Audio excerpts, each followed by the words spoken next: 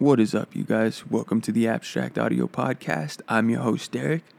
It is Christmas Eve, or at least it is when this is going live. So I wanted to wish you an early Merry Christmas, or if you don't celebrate, a Happy Holidays, and really just in general, regardless of what you celebrate, what tradition. I just hope that you're loving your life, and just enjoying your existence and just living freely, enjoying each moment. And more than gifts, because all this material shit is momentary. It's, you want it until you get it, and then it's not, it's over like that. More than any material objects, I just wish that you guys find success. You find success in whatever you're trying to achieve in your life. That's really all I could wish. I feel like that's a good holiday opener, at least a decent holiday opener, right? I didn't know I didn't want to do any corny shit and make it too holiday themed, because I know you're probably getting a lot of that from your other podcasts. So, I wasn't about to Christmas carol for you guys. I'm not doing that shit. I just, I don't know. I feel like just opening with some real shit. Letting you guys know I love and appreciate you, and just hope that all is well on that side. With that being said, you should check out the playlist, and I don't know, like I would, this playlist turned out to be one of my favorites. It, the best way I could describe it is just feel good music, at least to me. And, it's got some Awaken My Love cuts on it. We've got some Frank Ocean on there. Some new Ye, or like some, Life of Pablo Ye. And then also some older Ye, some Family Business Ye. And, what else? Some Chance sprinkled throughout. Chance always brings, good vibes, good feeling. Just this overall, like, euphoric feeling from his music, I feel like. And then, and some Lupe. The Cool Lupe. I believe it's, 10 years? Just the other day. Which is fucking crazy. That's one of my favorite hip-hop albums of all time, or just one of my fucking favorite albums of all time, period. I love that album. So yeah, I don't know, just a feel-good playlist. I fucking love it. I wanted it to be very feel-good without being festive, because I want you to, or even myself, like five months from now, be able to return to it and it play just as well as it would have today, So, yeah, just some feel-good shit for you guys. So if you guys get the chance, check it out. We've got a pretty fun show today. So we're going to start with Huncho Jack Huncho, released. And if you guys are unaware, that is the Travis Scott and Quavo collaboration album. I know I've been ragging on collaboration albums. In all honesty, I haven't given this a full listen. I've only heard a song here and there. But I wanted to comment on the cover. I feel like it's easily one of the best covers, if not the best cover this year. Album, mixtape, whatever the fuck. I consider it an album. And I don't think it really matters in today's climate. Everything's a mixtape. Everything's an album. Like, it's like, what the fuck? It's just an album, right? The artwork is fucking phenomenal. It was weird at first, and it still is weird, but I love that about it. It's just dope as fuck. Goddamn. I just wanted to comment on that alone. Once I saw it and Travis posted it on Twitter, I was fucking blown away. Even the back track list looks dope as fuck. It looks like something from that Tarantino would do, in my opinion. But yeah, the cover is equally as phenomenal, so you guys should check that shit out. But staying in music news, I just wanted to briefly run through that. The cover's fucking amazing. I think you guys get it. Or you guys let me know what cover of the year would be. Album cover. I was trying to think of what it would even be competing with, and nothing really came to mind. So, I know I'm drawing a blank on a lot of shit, a whole year's worth of shit, but, long story short, the album cover artwork is phenomenal. But alright, so staying in music news, Cameron supposedly takes shots at Kanye on a new track. So Cinematic Music Group, the record label and management company behind the likes of Joey Badass and T-Pain, has released a new playlist. The list features tracks from T-Pain, Steve Aoki, and Cameron, who is also in a management deal with the company. One, La Havana, one of Cameron's 2 tracks, the rapper takes aim at Kanye West's album The Life of Pablo. The lyric in question sees Cameron state, "Shit, they can't forget about me religiously in their memory. Life of Pablo, every other song the N-word mention me." This isn't the first time that the 2 rappers have clashed, with Cameron also taking shots at Ye on Coleslaw from his recent project, The Program. I don't think that's a shot. Do you guys think that is? Just saying that he mentions him on every other song? It's not like aggressive, like I don't know, like it is obviously commentary on Kanye's body of work, but it's not like he doesn't say that he's mad influenced, or maybe that's what he's alluding to. Is it, shit, they can't forget me religiously in their memory. So maybe that's kind of what he's alluding to, is like look at the life of Pablo, but that's more so, I mean, obviously I think Kanye meant it. Anytime that he mentions Cam is to pay homage to, what he's done in music and in fashion. And, I don't know. I don't think it's a shot at all. You guys let me know. Does that line seem like it's a shot to you? I feel like it's, people digging for beef. But still within music news, Beyonce, The Weeknd, and Eminem are slated to take the helm of Coachella 2018. So reports have surfaced that Beyonce, The Weeknd, and Eminem will be headlining Coachella 2018. The lavish multi-weekend festival taking place in California will have these future legacy artists front the bill for the first time. A novel sight that differs from the past festival iterations, as there has always been the inclusion of a rock group as a headliner. Coachella hopes to capitalize on the propulsion that these artists have had this year, where both Beyonce and The Weeknd have received widespread critical acclaim for their recent projects. Notice that M is clearly left out of that. I mean, mind you, he just came out with his album, but, M's left out of that for a reason. An official schedule has yet to be released, but head over to Coachella's website for more information regarding the event. And this just brought to mind, in specific, they mentioned the lavish multi-weekend festival. I don't feel like it started that way. Did it? Like, I don't feel like you would describe Coachella by lavish, albeit maybe now we're realizing it's an amazing, lavish as in the experience is lavish just because you get to see so many acts.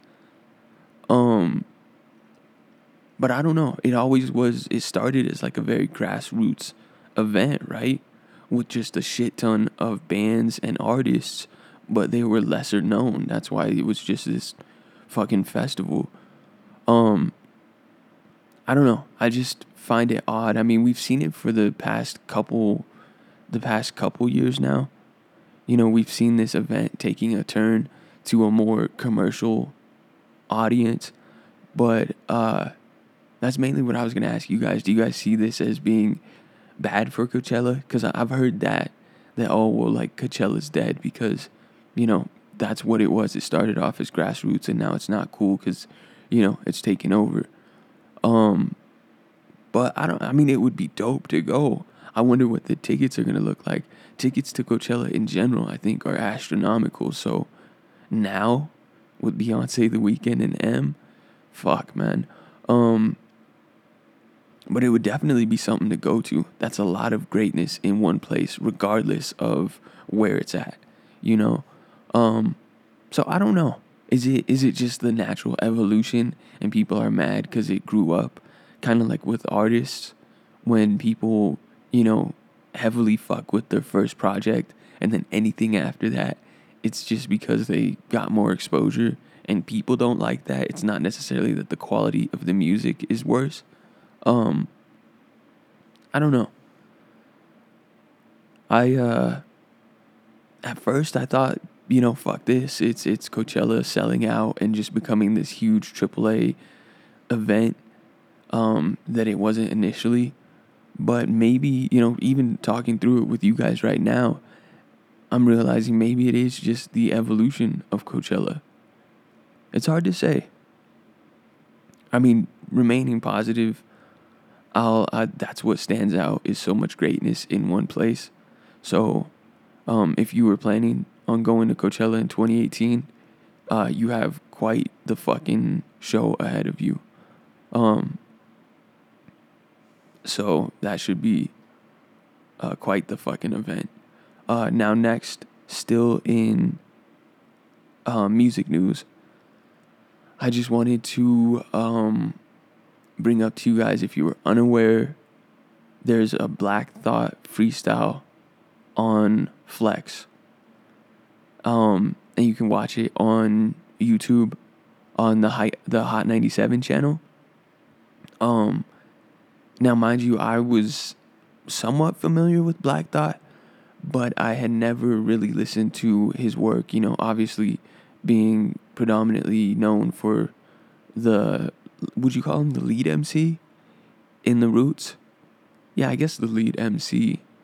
But goddamn, man, am I aware of his talent now. Not that I ever doubted his talent before, I was just unaware.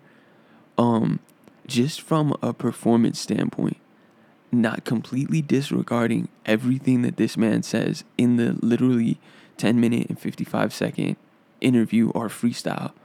Well, it starts with a brief, intro, and then a solid 10 minutes of just rapping. Just as far as a performance, this man's breathing control is next fucking level. To be able to do that just physically is fucking insane. So if you guys get a chance, I just wanted to make sure, and you guys are likely already aware, but you should check this shit out. It's just Black Thought freestyle on Flex on the Hot 97 YouTube channel. I mean, goddamn. All right, now next, staying in music news. So mind you, I kind of sought this story out. It wasn't necessarily a headline. Because I watched, it was on Hot 97 as well, but it was on the Ebro show, I believe. And it was Peter Rosenberg in specific that brought up this artist, this new artist, young artist, that goes by the name Zan Frank. Okay? And he brought him up because he is the newest in the epidemic of this face tattoo culture within, hip hop. And, I think it even branches out of hip hop. But it's very predominant in hip hop, at least right now, amongst the young, younger artists. So Zan Frank is the latest to make headlines with his face tattoo. And I'm going to give you a second to guess what his face tattoo is. You might already know. Zan Frank. What face tattoo does this kid have? Taking up half of his entire right cheek? Yeah, his entire fucking right cheek. Go ahead and give it a guess. Alright. This kid has a tattoo of Anne Frank. A portrait tattoo of Anne Frank on the entire right cheek of his face. So I'm gonna read this article to you briefly, and hopefully we can both gain a better understanding of this individual together. So, a rapper who says he is dying for his music has paid tribute to his hero, Anne Frank, with a shocking facial tattoo. Arnold Gutierrez, who goes by the names Anne Frank and Arnold is Dead, stunned rap fans with a huge inking of the Jewish writer who died in the Holocaust at age 15. Anne Frank's diary remains one of the most widely known books of all time, offering a chilling glimpse into her family's struggle against Nazi persecution. In it, Frank describes the harrowing years she spent hiding in a secret attic in the Dutch city of Amsterdam, knowing that every day could be her last before her family was rounded up and murdered. LA-based Gutierrez, a member of the Xanarchy rapper collective, has now decided that a portrait tattoo of the Holocaust victim would be a fitting tribute to her bravery. The controversial inking depicts the smiling teenage girl shot the 21-year-old musician to viral fame, Noisy reports. Gutierrez said, "There are people in history that didn't have the power to control, to actually do anything, or to actually do things that they wanted to do with their lives. To be stuck in a house and end up dying. Dude, I'm dying to make music. That's the way I look at it. It's very black and white. She ended up getting caught and ended up being murdered. Shit, and yo, I've been put at gunpoint, and I've had a lot of serious shit in my life before, and like seeing that, you can't get any worse than being killed off in your own country. Seeing the Jewish people come in my own classroom and seeing them talk about the Holocaust like survivors, that's always stuck to me personally." The rapper became a viral sensation after photos of his inking emerged on Instagram, posted by fellow Xanarchy member Zanxiety. But not everyone is so sure that the tattoo is a fitting tribute to Frank. Taking to Twitter, one critic asked, "How socially inept and disrespectful do you have to be to tattoo a portrait of Anne Frank on your face?" Another chipped in to say, "I never thought I'd see an Anne Frank tattoo, let alone an Anne Frank face tattoo." Other Twitter users just seemed confused when the controversial ink went viral. One said, "But why get an Anne Frank face tattoo? I understand it's their body and they can do whatever they want to it, but why?" And another said, "Imagine being so desperate to seem different and unique that you have to do something as absurd as getting an Anne Frank face tattoo." So if you guys have not seen photos of this guy, I recommend that you check it out. Remember Zanxiety on Instagram. So XANXIETY. But what are your guys' thoughts on this? Because reading his story, or his explanation rather, I get that, well, first off, I get that it's your body and you should be able to tattoo whatever, wherever you want. But it's just fucking, I just worry, like on a personal level, just like to this dude, like, it's obvious to me at least, and maybe I'm just making assumptions. I don't buy the whole, the Holocaust survivors came in and that just stuck with me. There's plenty of shit that touches, that I hear about or that I read about, and that shit touches me and affects me, but it's like, I don't go and pay tribute to it by getting it permanently inked on my body, Um, or at least it could be done in a more creative way, right? That's the other thing. That's what I feel like makes this even more blatant because I personally feel like it's all for attention. I'm sure most probably feel that same way, but I wonder what you guys think. If you're buying his story, that it's just like, oh yeah, I relate to Anne Frank so much that, I needed her on my cheek. I needed her right there, bro. Um, I mean, I just feel like with it being not only a face tattoo, but a face tattoo that takes up your entire, 1/3 of your face, and then also a portrait, such an obscure portrait. All due respect to Anne Frank, but that's pretty fucking obscure, right? A portrait of Anne Frank on the side of your fucking face. That to me screams, momentary fame. And it's bizarre because think about it. Whatever you're working on, whatever your craft, whether it be music, whether it be art, design, you design whatever the fuck you do. Just know that you are one face tattoo away from fame, if you can call it that. This thin veiled frame, this thinly veiled fame, in this new age. And you could parlay that into a career. You really could. Like if he put out one song that's just somewhat dope, I mean, it's going to get plays. And then if he just continues, like, it's going to give him a huge bump.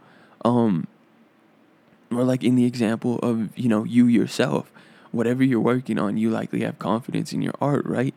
Well, if you got a face tattoo, then that essentially makes you visible to the world, and your art in turn visible to the world. It's fascinating to think just on that level alone that we all are literally one ridiculous face tattoo away from, momentary fame that could be parlayed into a career, a desired career. But that also speaks, in a converse manner, in that anyone can do that. That doesn't take any skill. That is cheap entertainment. And it's a moment in everyone's life, right? This dude Zan Frank, I'm talking about him, you're hearing about him, and you might have heard about him before, and we might hear more about him to come. But mind you, it's just a moment to us, to me and you, and to the world that's reading about this.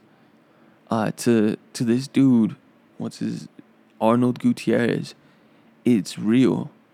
And you like, yo, that's your life now, And I get that kind of works in that, fuck yeah, it's my life, I'm never going back to a normal life. Like, that's kind of the positive I've always viewed with face tattoos. Like, if there is a positive, that just like, you better fucking have confidence in yourself. You better, I mean, it might not be the smartest thing, but sure, bro, if you're that confident in yourself, I get it. Get a face tattoo and treat it like that's your reminder, at the very least, that you're not going to be able to go back to a corporate job. And mind you, I think that'll change in the future. I think more and more tattoos will be tolerated. Just they're going to fucking have to be. The rate that people are getting tattooed is far higher, I feel like. And now with this epidemic of face tattoos, fuck, I mean, it seems like sometimes there's a huge amount of people that just have random face tattoos. But I don't know. Do you guys feel like this is a cheap reach at momentary fame? I mean, you got it. You got it, Zan Frank. If you're out there, you've got it. You've got our attention. Now fucking make it count. Because what are you going to do? Get another fucking portrait on the other cheek? Like, no, bro. I mean, who knows? I don't want that might be this dude's next move. I don't want to blow his cover. But, I don't know. It's just fascinating, this whole face tattoo culture. It's going to be odd, but the ones that stand out are going to be the ones with no ink, right? I don't know. Maybe that's like a fucking grandparent thought. That sounded very, very, grandparent-ish. But with that being said, now we're gonna get into tech news. So, but you guys let me know your thoughts on Zan Frank. I'm interested to see what you guys have to say. I think you guys will likely agree. But maybe the kid does. Maybe that's his hero and that's all he's ever wanted. I don't know. Who am I to say? It's his. At the end of the day, it is his body. That's pretty much what anyone would say, but it's true. It's his body. What the fuck am I? I'm just sitting here talking to a microphone. And yeah. So, but all right, getting into tech news. Apple has been sued over deliberate iPhone slowdown. So if you remember, just on the last episode 18, I covered the story of Apple being, a Reddit user discovering that Apple, was throttling the speed of his phone. He got a new battery and then it was back to normal speed. And then Apple was, I feel like, prompted to respond to it like they had to because they were exposed, right? But Apple's explanation was not that it's that they purposely slow down the iPhones, but in their description, or in their explanation rather, it's to prolong the life of the, lithium ion battery, I believe, that is in these phones. So they say that, it just staggering the speed of it or whatever, or slowing down the speed of it rather, it allows the battery to be better preserved, for the length of the life of the device. But I don't know. I didn't know if I was buying it then. I don't know if I'm buying it now. But the story here is two plaintiffs already allege that the throttling was done to make consumers purchase new phone models. So let me read this to you. Yesterday, it was revealed that, as people have long suspected, Apple does deliberately slow down older models of the iPhone. And now, two plaintiffs have hit the tech company with a class action lawsuit, citing that the company installed a feature that throttled old phones without users' permission. Which, that's pretty obvious, right? Like they say, it's a business practice. I don't know how that's defended in court. But yeah, no one was notified. Mercury News reports that two USC law students, Stefan Bogdanovich and Dakota Spies, filed the suit in the Central District Court of California. In addition to the throttling allegations, they also added that it was a substantial factor in causing iPhone owners to replace iPhones, buy new batteries, or loss of usage of their iPhone. The lawsuit comes after Apple acknowledged that it did deliberately slow down performance for older phones, including the iPhone 6, iPhone 6s, and iPhone SE models. However, Apple denied that it did so to throttle performance, instead stating that it would prolong the lifespan of the lithium-ion batteries. Yeah, so lithium-ion, but I don't know. It's fascinating the turnaround on this shit, right? Them motherfuckers were in that court that same day. Yeah, they were scrolling through Hypebeast too, and they're like, "What the fuck? We have a suit on our hands." And who knows? I'm extremely excited. Likely we won't see any repercussions on Apple, just because they're Apple. And if I've learned anything about this judicial system, it's that money rules. Money can bend laws in a way that nothing else can. So I'm interested to see, though.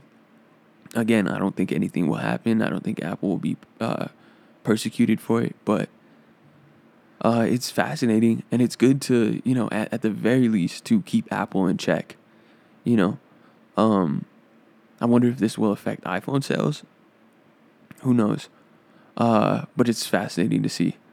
All right, so still in tech news, Bitcoin drops 40%, cryptocurrency market tumbles. Has the crypto bubble burst? All right, so today the value of Bitcoin fell 40% below 11,000 US dollars, seeing its first dramatic plunge since hitting record highs between 15,000 and 19,000 dollars. Not surprisingly, other major cryptocurrencies as well as blockchain stocks saw falling prices following the Bitcoin trend. The plummet reflects a decreased demand from South Korean and Japanese investors, two countries which have dominated the trading volume for crypto markets. Or for crypto markets. I believe it's a typo. It just says CRYTO. Fucking hype beast, man.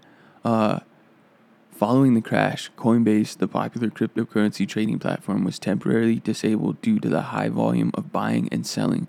Despite the drop, Bitcoin is still up 1,300% for the year. Furthermore, today's low of $10,894 reflects a valuation closer to what we saw at the start of this month, possibly indicating a market correction. So if you got in and you got your money while the shit was hitting, I mean, it's a gamble. I was talking about this shit with my grandpa. Like, the entire stock market, including Bitcoin, it's just rich people gambling, right? I mean, it's just like, yeah, you set money aside and it fluctuates, but it's not money that, is enough to fuck with you, so it's just all play money for you.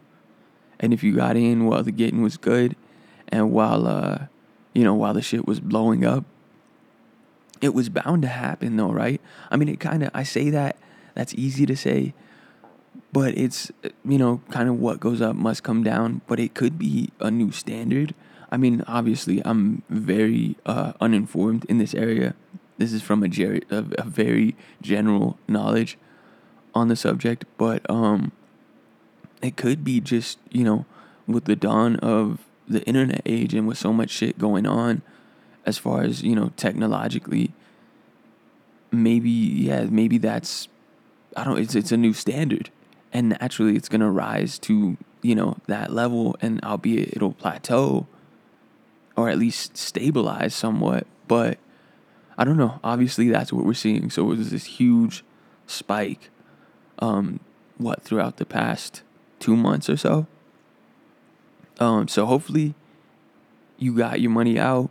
Hopefully you got some money through it. I was of the mindset that once I had heard about it, it likely was, the best of it had passed. So that was my mentality going into the entire, cryptocurrency market, or just, it was all over. I mean, Philly D was talking about it. It's everywhere on the news. Fucking Ty Lopez's ad is all over the goddamn place, talking about, oh, is it a bubble? Like, get the fuck out of here, Ty Lopez, you motherfucker. But hopefully you got your money. A lot of people's holidays were fucked up by that, though. I feel bad. That was like the first thing that came to mind. And I'm not one who like applauds when some shit, is fucked up for someone else. Like, it's still fucked up, man. And I get that it's a fickle market and that's the game that you're playing. But that shit is still fucked up. And I wouldn't wish that on no one. So hopefully you got your money out. But now getting into sneaker news, the new Yeezy Boost 350 V2. So the 350s are not done yet, at least if these rumors are true. The Yeezy Boost 350 V2 Ice Yellow is rumored to release next summer. Let's see. And this is the one we've seen Kanye wearing. It's like a very faded highlighter color. So just essentially the cream with a lime tinge on the entire shoe. I think it looks dope colorway wise, like palette wise. But that's kind of all I'm judging these shoes by now. I mean, the aesthetic itself, I feel like, is so run through. But I don't know. Yeah, so apparently the V2s are not done. So Yeezy Mafia has taken to Instagram to leak the arrival of what appears to be an all-new Adidas original Yeezy Boost 350 V2. The next iteration centers upon an ice yellow colorway that is completely swathed from the upper to the outsole of the popular silhouette. this shade of yellow is more pared down compared to the semi-frozen yellow tone. Not to mention the zebra stripes and Supply 350, which we've seen in previous models, is eliminated from this upcoming installment. Check out the rumored Ice Yellow Easy Boost 350 V2. Yeah, so there are photos of it. If you guys want to, or you haven't seen it yet, you can go to Easy Mafia on Instagram, and they have pictures of it posted. Well, apparent pictures of it posted. Who knows? It could always be a Photoshop. They're usually on their shit though. Whoever they have links to. I think they're now working with Adidas. Like Adidas has probably reached out to them, and they use them. Excuse me. They use them as like a form of new age marketing, like behind the scenes. I could see that shit happening. I mean, they're so well informed on most of this shit, so they have to have some pretty deep ties somewhere. Someone over there knows some shit. But the colorway, yeah, that's why it reminds me so much of the Cream, I guess. Now that I read the article, the Cream I don't think had anything on it. It had the Supply and the stripe, but it was very faint. Like it was just the pattern that was there, and you had to have it in a certain, in a certain light to even get a glimpse at it, which I thought was an extremely dope detail. I mean, it could have been lazy. Like it could have been like, we're just gonna all, make this shoe in all white. But I don't know. I feel like the lazier option would have been to not include it on the upper. But I don't know how these woven, woven machines.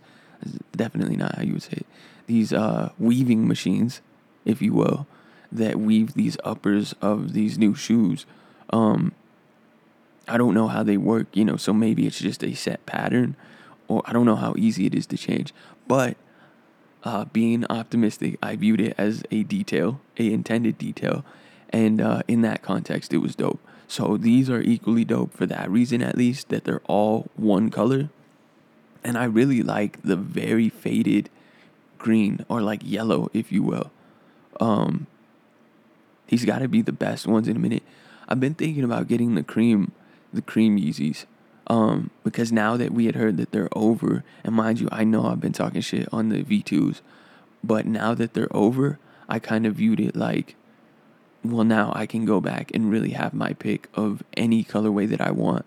If I want to buy one, whether it be just to have, or really go back to get a colorway maybe that came out earlier that people are over, and kind of bring that back out for myself.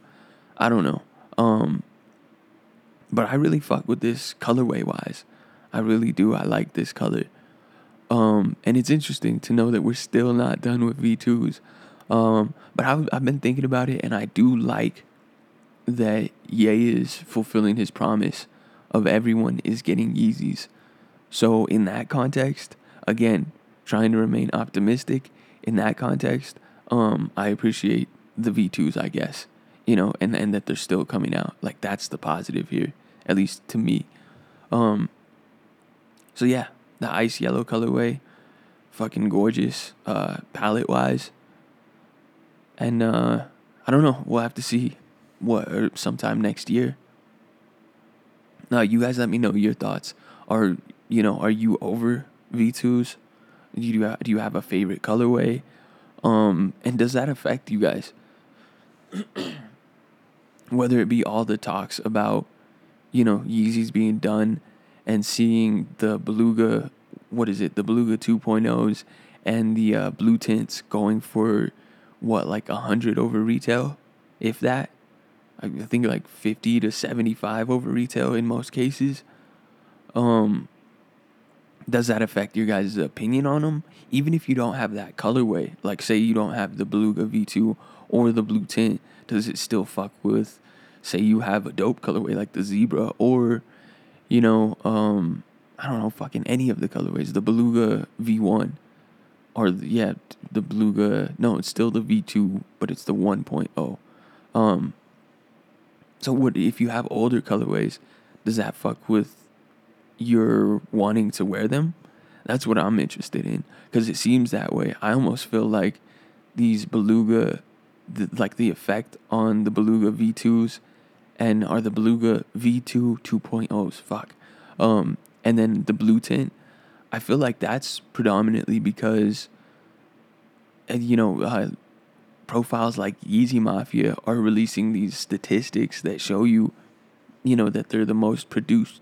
They're the most produced models, and I feel like for that reason, it might just even be perception wise. Who knows if there's truth to those charts? That would be fascinating psychologically if there weren't truth to those charts, but yet you see everyone, ditching those two models because of that chart going viral. That's interesting. And maybe Adidas is playing with that shit. Who the fuck knows? This is new age marketing, motherfuckers. These are new rules. Are there really no rules, But I don't know. It's fucking interesting to think. And then also public perception, just like not only is that widely available, but now V2s are dead, like that the silhouette's so old.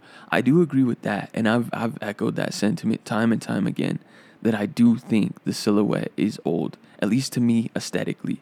But I don't know. What do you guys think? What are your thoughts on that? That's fascinating. What if those fucking numbers are false? And it's just people's psychology that's fucking with them, and they see that, so they don't want the Beluga V2. I believe it, man. I mean, that's the way this influential, that's how influential shit like that is. This digital marketing age, they make your purchasing decisions for you, whether you realize it or not, and that shit's fucking crazy. But all right, so staying in sneaker news, Off-White recently dropped its own chunky sneaker. So chunky sneakers have undoubtedly been one of the trends of 2017, and the latest brand to give its own take on the movement is Virgil Abloh's Off-White. The Aero footwear is a relatively understated offering from the label, with a monochrome colorway as a black upper sits on top of an oversized white midsole. The Kicks upper comes in premium leather, suede, and mesh. There's also tonal stripe detailing on its heel tab, with a large contrasting Aero logo on one side being the standout feature. All of this sits atop a thick Vibram outsole, or a thick Vibram sole unit for guaranteed comfort. The Off-White Aero sneaker is available now from retailers including 7 Liverpool, which I've never heard of, with retail set around $520. So I don't know. This the sneaker looks dope, like it caught my attention, but I really like the oversized outsole.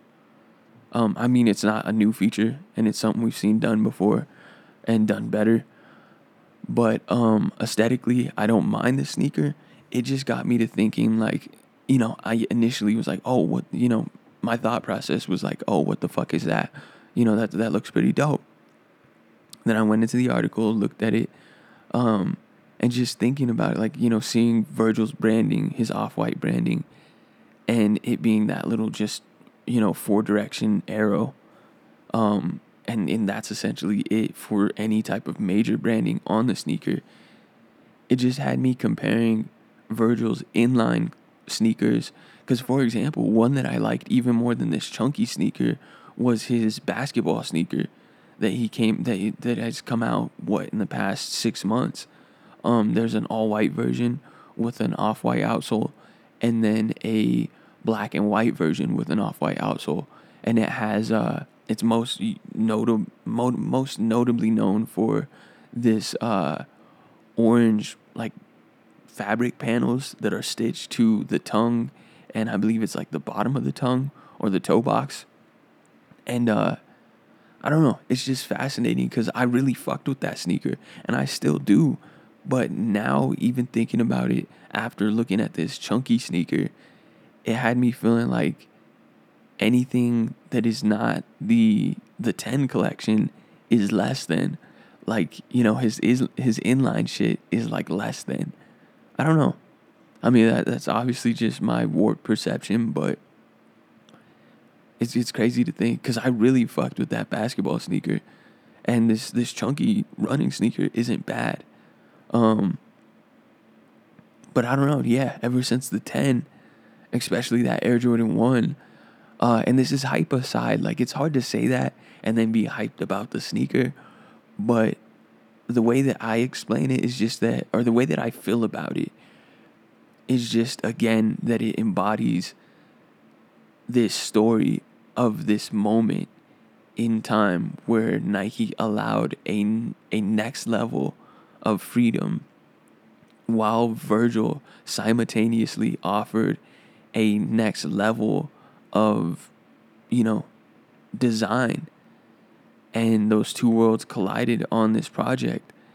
And, the Jordan 1 is the most prominent in the pack. And for that reason alone, it's going to set the biggest, shockwaves through the industry. So it just means a lot more than just being a dope sneaker on feet. I love the aesthetic of it. I fucking love it. And I think it's insanely well executed. To look that deconstructed takes a level of precise execution that people don't give credit to. But equally parts, why I want it is equally parts that it's, just iconic and this symbol of this, like, it's a timestamp for this current shift in sneaker culture. And I think it's just, there's only more to come. But that's like the pinnacle of that project. And so that's why I want it, even though it's the most expensive one and so on and so forth. And that kind of ties into, let me see, is that the last story today? Yes, that is the last story. So that ties into the end of the year segment, in which tonight's end of the year segment is top sneakers I'm personally looking to buy for resale in 2018. So whether it be sneakers that I missed out on or, just sneakers that I fuck with after their initial release, I've more so been in that mentality as far as purchasing sneakers. Like, or just clothing in general. Like, I'll allow myself to sit back, not worrying if it'll sell out. Because when I was worried if it'll sell out, I was buying up everything. Like, just the impulse alone, I felt like, I had to. I was like forced into the purchase just because I didn't want it to sell out. And then I would get it in hand, not even fully fuck with it, but convince myself that I fucked with it enough to keep it. And then it would just sit there. And it was just this fucking vicious cycle. And so more recently, I've been just letting everything pass by. And then thinking deeply about what aesthetic I want to fuck with, what sneakers, aesthetically I want to fuck with, that I want to, just experiment with, outfitting and shit like that. And then so once I go back, yes, I have to buy it on the resale market for more than I could have initially gotten it for, but it's a more well thought out purchase. So if you guys are anything like me, where I was impulse buying all that shit because I felt, like the demand, I just felt forced to. Mind you, it's not like I'm forced to. I mean, it obviously took a lack of discipline as well, but that's how I would describe the feeling. And so I would, jump into all these purchases really like just with reckless abandonment. Like, oh, well, after this, I won't buy any sneakers. And then some shit would come out the next week, So I recommend that, if you guys are having the same issue, just let the shit pass by, not really worrying about if it sells out or not. And just know that when you go back, the resale market in this context flips. And it's like now, instead of working against you, it's your friend, with this perspective. But I don't know, maybe that's just old optimist Derek. I don't know. But that's really the way that I view it. And it's been working well for me. So these are the top sneakers. No specific order, no specific number. But these are the top sneakers I'm looking to go back and buy in 2018, at least currently. The first is likely the most predictable, the Off-White Air Jordan 1. That's why that topic tied in perfect. I feel like it's a pinnacle of that project. Again, I feel like it's a stamp in time again, and just a next level design and a next level collaboration in general for everything that comes with that term collaboration. Nike allowing Virgil the freedom unlike we've ever seen before, and Virgil putting up design, having this creativity, for that to be just this warped, like that's essentially like that's what's so beautiful about art and design. That shoe, the Off-White Air Jordan 1, is essentially like if you showed this man, Virgil in this case, the Air Jordan 1 Chicago, and then he took it, visualized it, interpreted it in his mind, and re-envisioned it, and then his imagination put that out. The Off-White Air Jordan 1. That takes skill, that takes imagination, that takes talent. I mean, it's fucking phenomenal. That's why I want that one. And then also, if I got the Air Jordan 1, I might just stop there. But I really also fuck with the Off-White Air Max 90. I just love the palette of it. Those off-white hits, the way that they play with the white. All of the panels, like the exposed foam and the icy outsole, I think is gorgeous. I thought it was gorgeous even back when we first saw that outsole on the, what was it? Yeah, I think it was the ice pack. And there were a couple colorways. I think there was a blue one with a green midsole or some shit. And then a green one with like a Volt midsole. And then the standout being the red colorway with the Volt green outsole or midsole, I guess, that shined through the fucking icy sole. And that shit was gorgeous. And I love that outsole ever since. Mind you, I own that pair, and I can confirm it's the most uncomfortable shit you've ever worn. But that aside, aesthetically, it's gorgeous. So, I really fuck with this one. I would really have to just limit myself to two, because in all honesty, I also fuck with the blazer. I think the blazer's gorgeous, just that, that huge swoosh. It's just, obviously I know it's like a mainstay on the actual design, but the way that it stands out on that colorway, with the off-white and the whites, I fuck with the whole palette, and that's what I think makes me susceptible to wanting every fucking pair. But also the Air Force One isn't bad. I fuck with that one. And, which one? The Vapor, no, not the Vapor Max. Yeah, the Vapor Max I fuck with. But I know that one's so hyped, so it kind of pushes me away. And then same with the Presto. I really like the Presto. I've never liked Prestos before. But his interpretation of it's essentially a different shoe. It's hard to really argue that. It's like it has the pieces of a Presto, but it's completely reinterpreted and reimagined. And so I don't know. I like that one, but also, again, it's just so hyped up that it kind of repels me from it. But then my previous sneaker was the Air Jordan 1 Chicago, or the Air Jordan 1 of the collaboration, which is the most hyped up. But again, I explained that one, and I would wear that shit to death. I really would. And maybe that's just the shit that I tell myself. I've been telling myself that shit for fucking 5 to 7 years now. So I don't know if anything will change, but I legitimately do plan to wear it and wear the fuck out of it and just put it on even around the fucking house to, because it's like the vision itself inspires me. I don't know. Maybe now I'm getting too hippie about the shit, but that's really the way I look at it. And yeah, so I don't know. I think the Air Jordan 1 is bigger than the hype, even though it's the most hyped up one.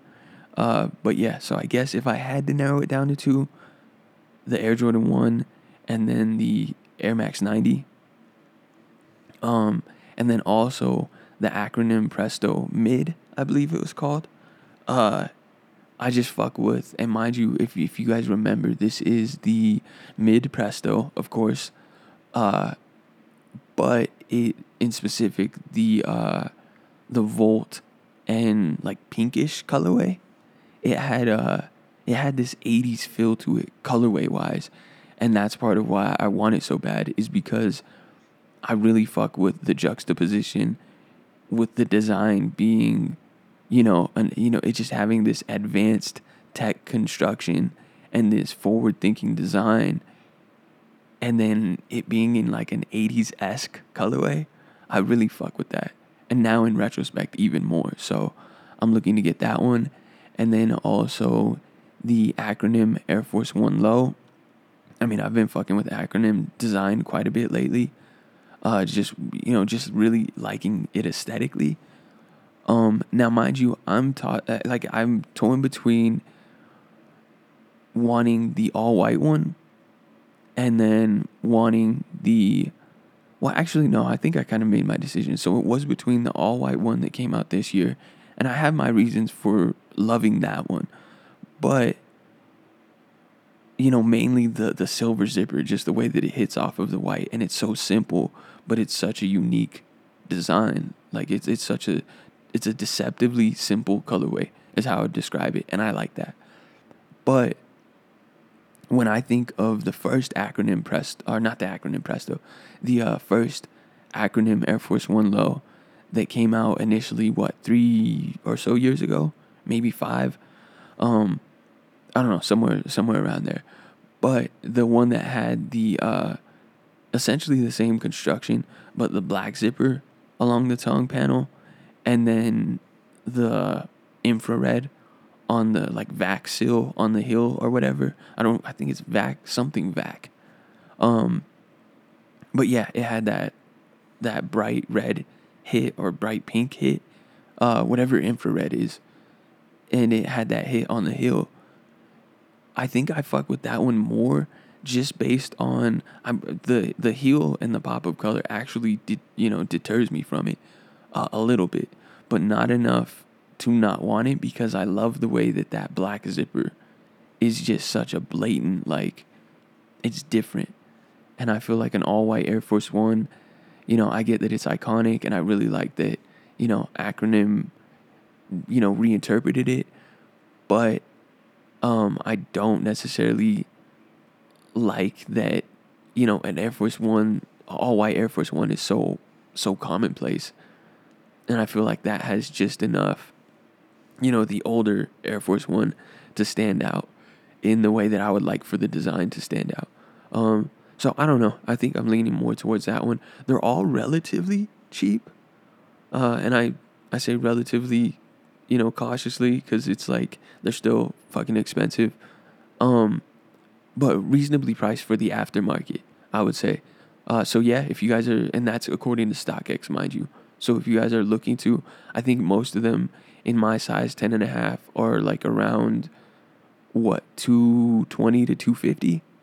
I think that's pretty reasonable. I don't know what they retailed for. I think like 175 or some shit. So that makes it pretty, like, fucking extremely reasonable.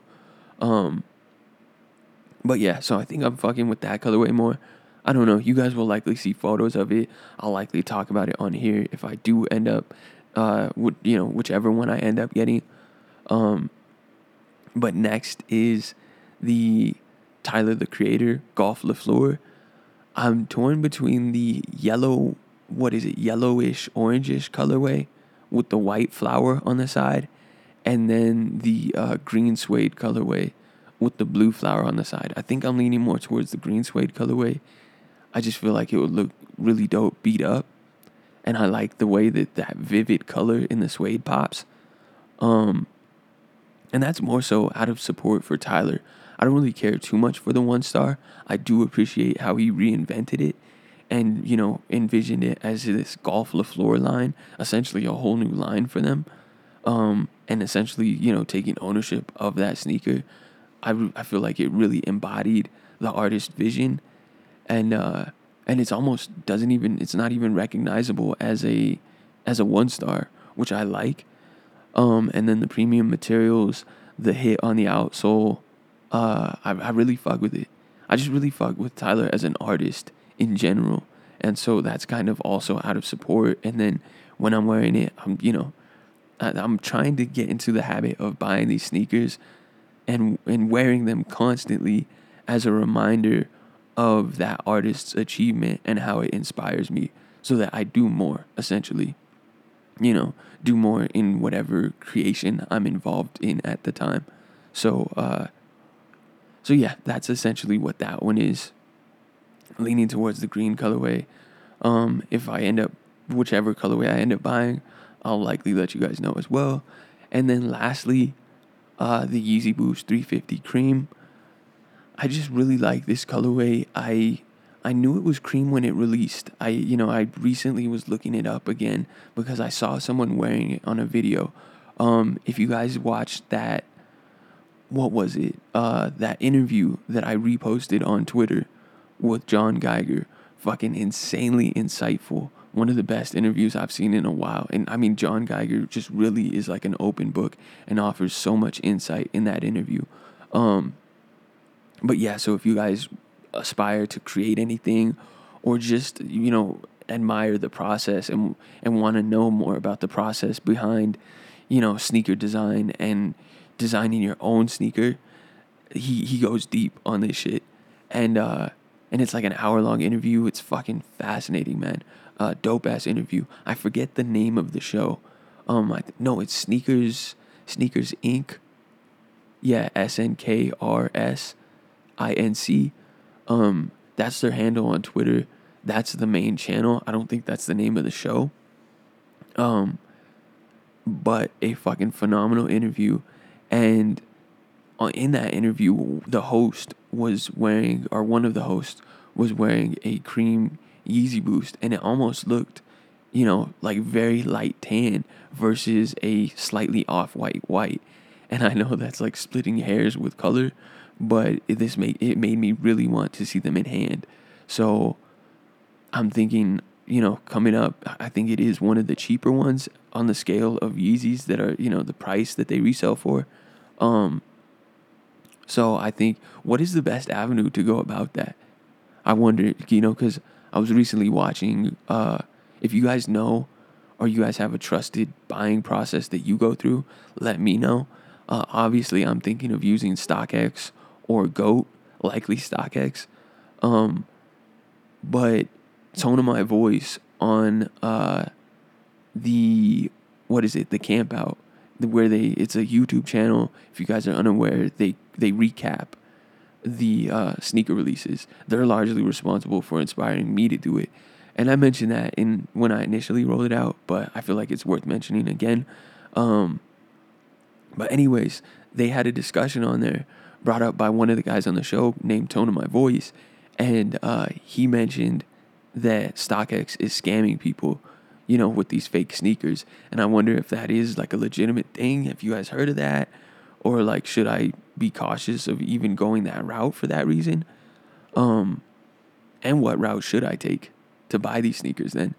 But with that said, I do want to get that cream colorway, possibly. I think mainly the cream colorway, because I like the thought of it being dirty. I like the thought of it being beat up. So I really fuck with that aesthetically. But I don't know, that new ice yellow that I talked about today, that one looks very close to it, just with a very light green tinge. So I don't know. But I'm likely looking at the cream to purchase. You guys let me know what avenue to go through, though, if you've ever gone through, the process of purchasing through StockX or whatever. But with that being said, that is the end of my end of the year list for sneakers that I'm looking to go back and purchase in 2018. Kind of a last minute list. Like, I don't know. I questioned that list, but I thought it was legitimate. It was some shit I wanted to talk about with you guys. And so I felt like it was worth doing. But again, happy holidays to you guys. Whatever you're celebrating, just celebrate fucking life. What the fuck? You don't need a reason, You don't need a fucking holiday, a day. Like, fuck a day. You got every day. Every day's to celebrate, right? But yeah, just enjoy your life. Love your life, man. Love your family. Love your friends. 'Cause I love you. And shit fucking that shit sounded way too way too fucking childish, like fucking some Barney shit, right? But no, it's for real. I do love you guys. I fucking appreciate you, every listener. I really appreciate you guys. And I love this platform, experimenting with it. You guys giving me the chance to, talk to you guys, have any bit of your time. Like, I appreciate that shit more than you fucking know. So, just know that I love you guys. Enjoy your time, enjoy your life, enjoy the holidays. You'll be hearing from me soon. Peace, guys.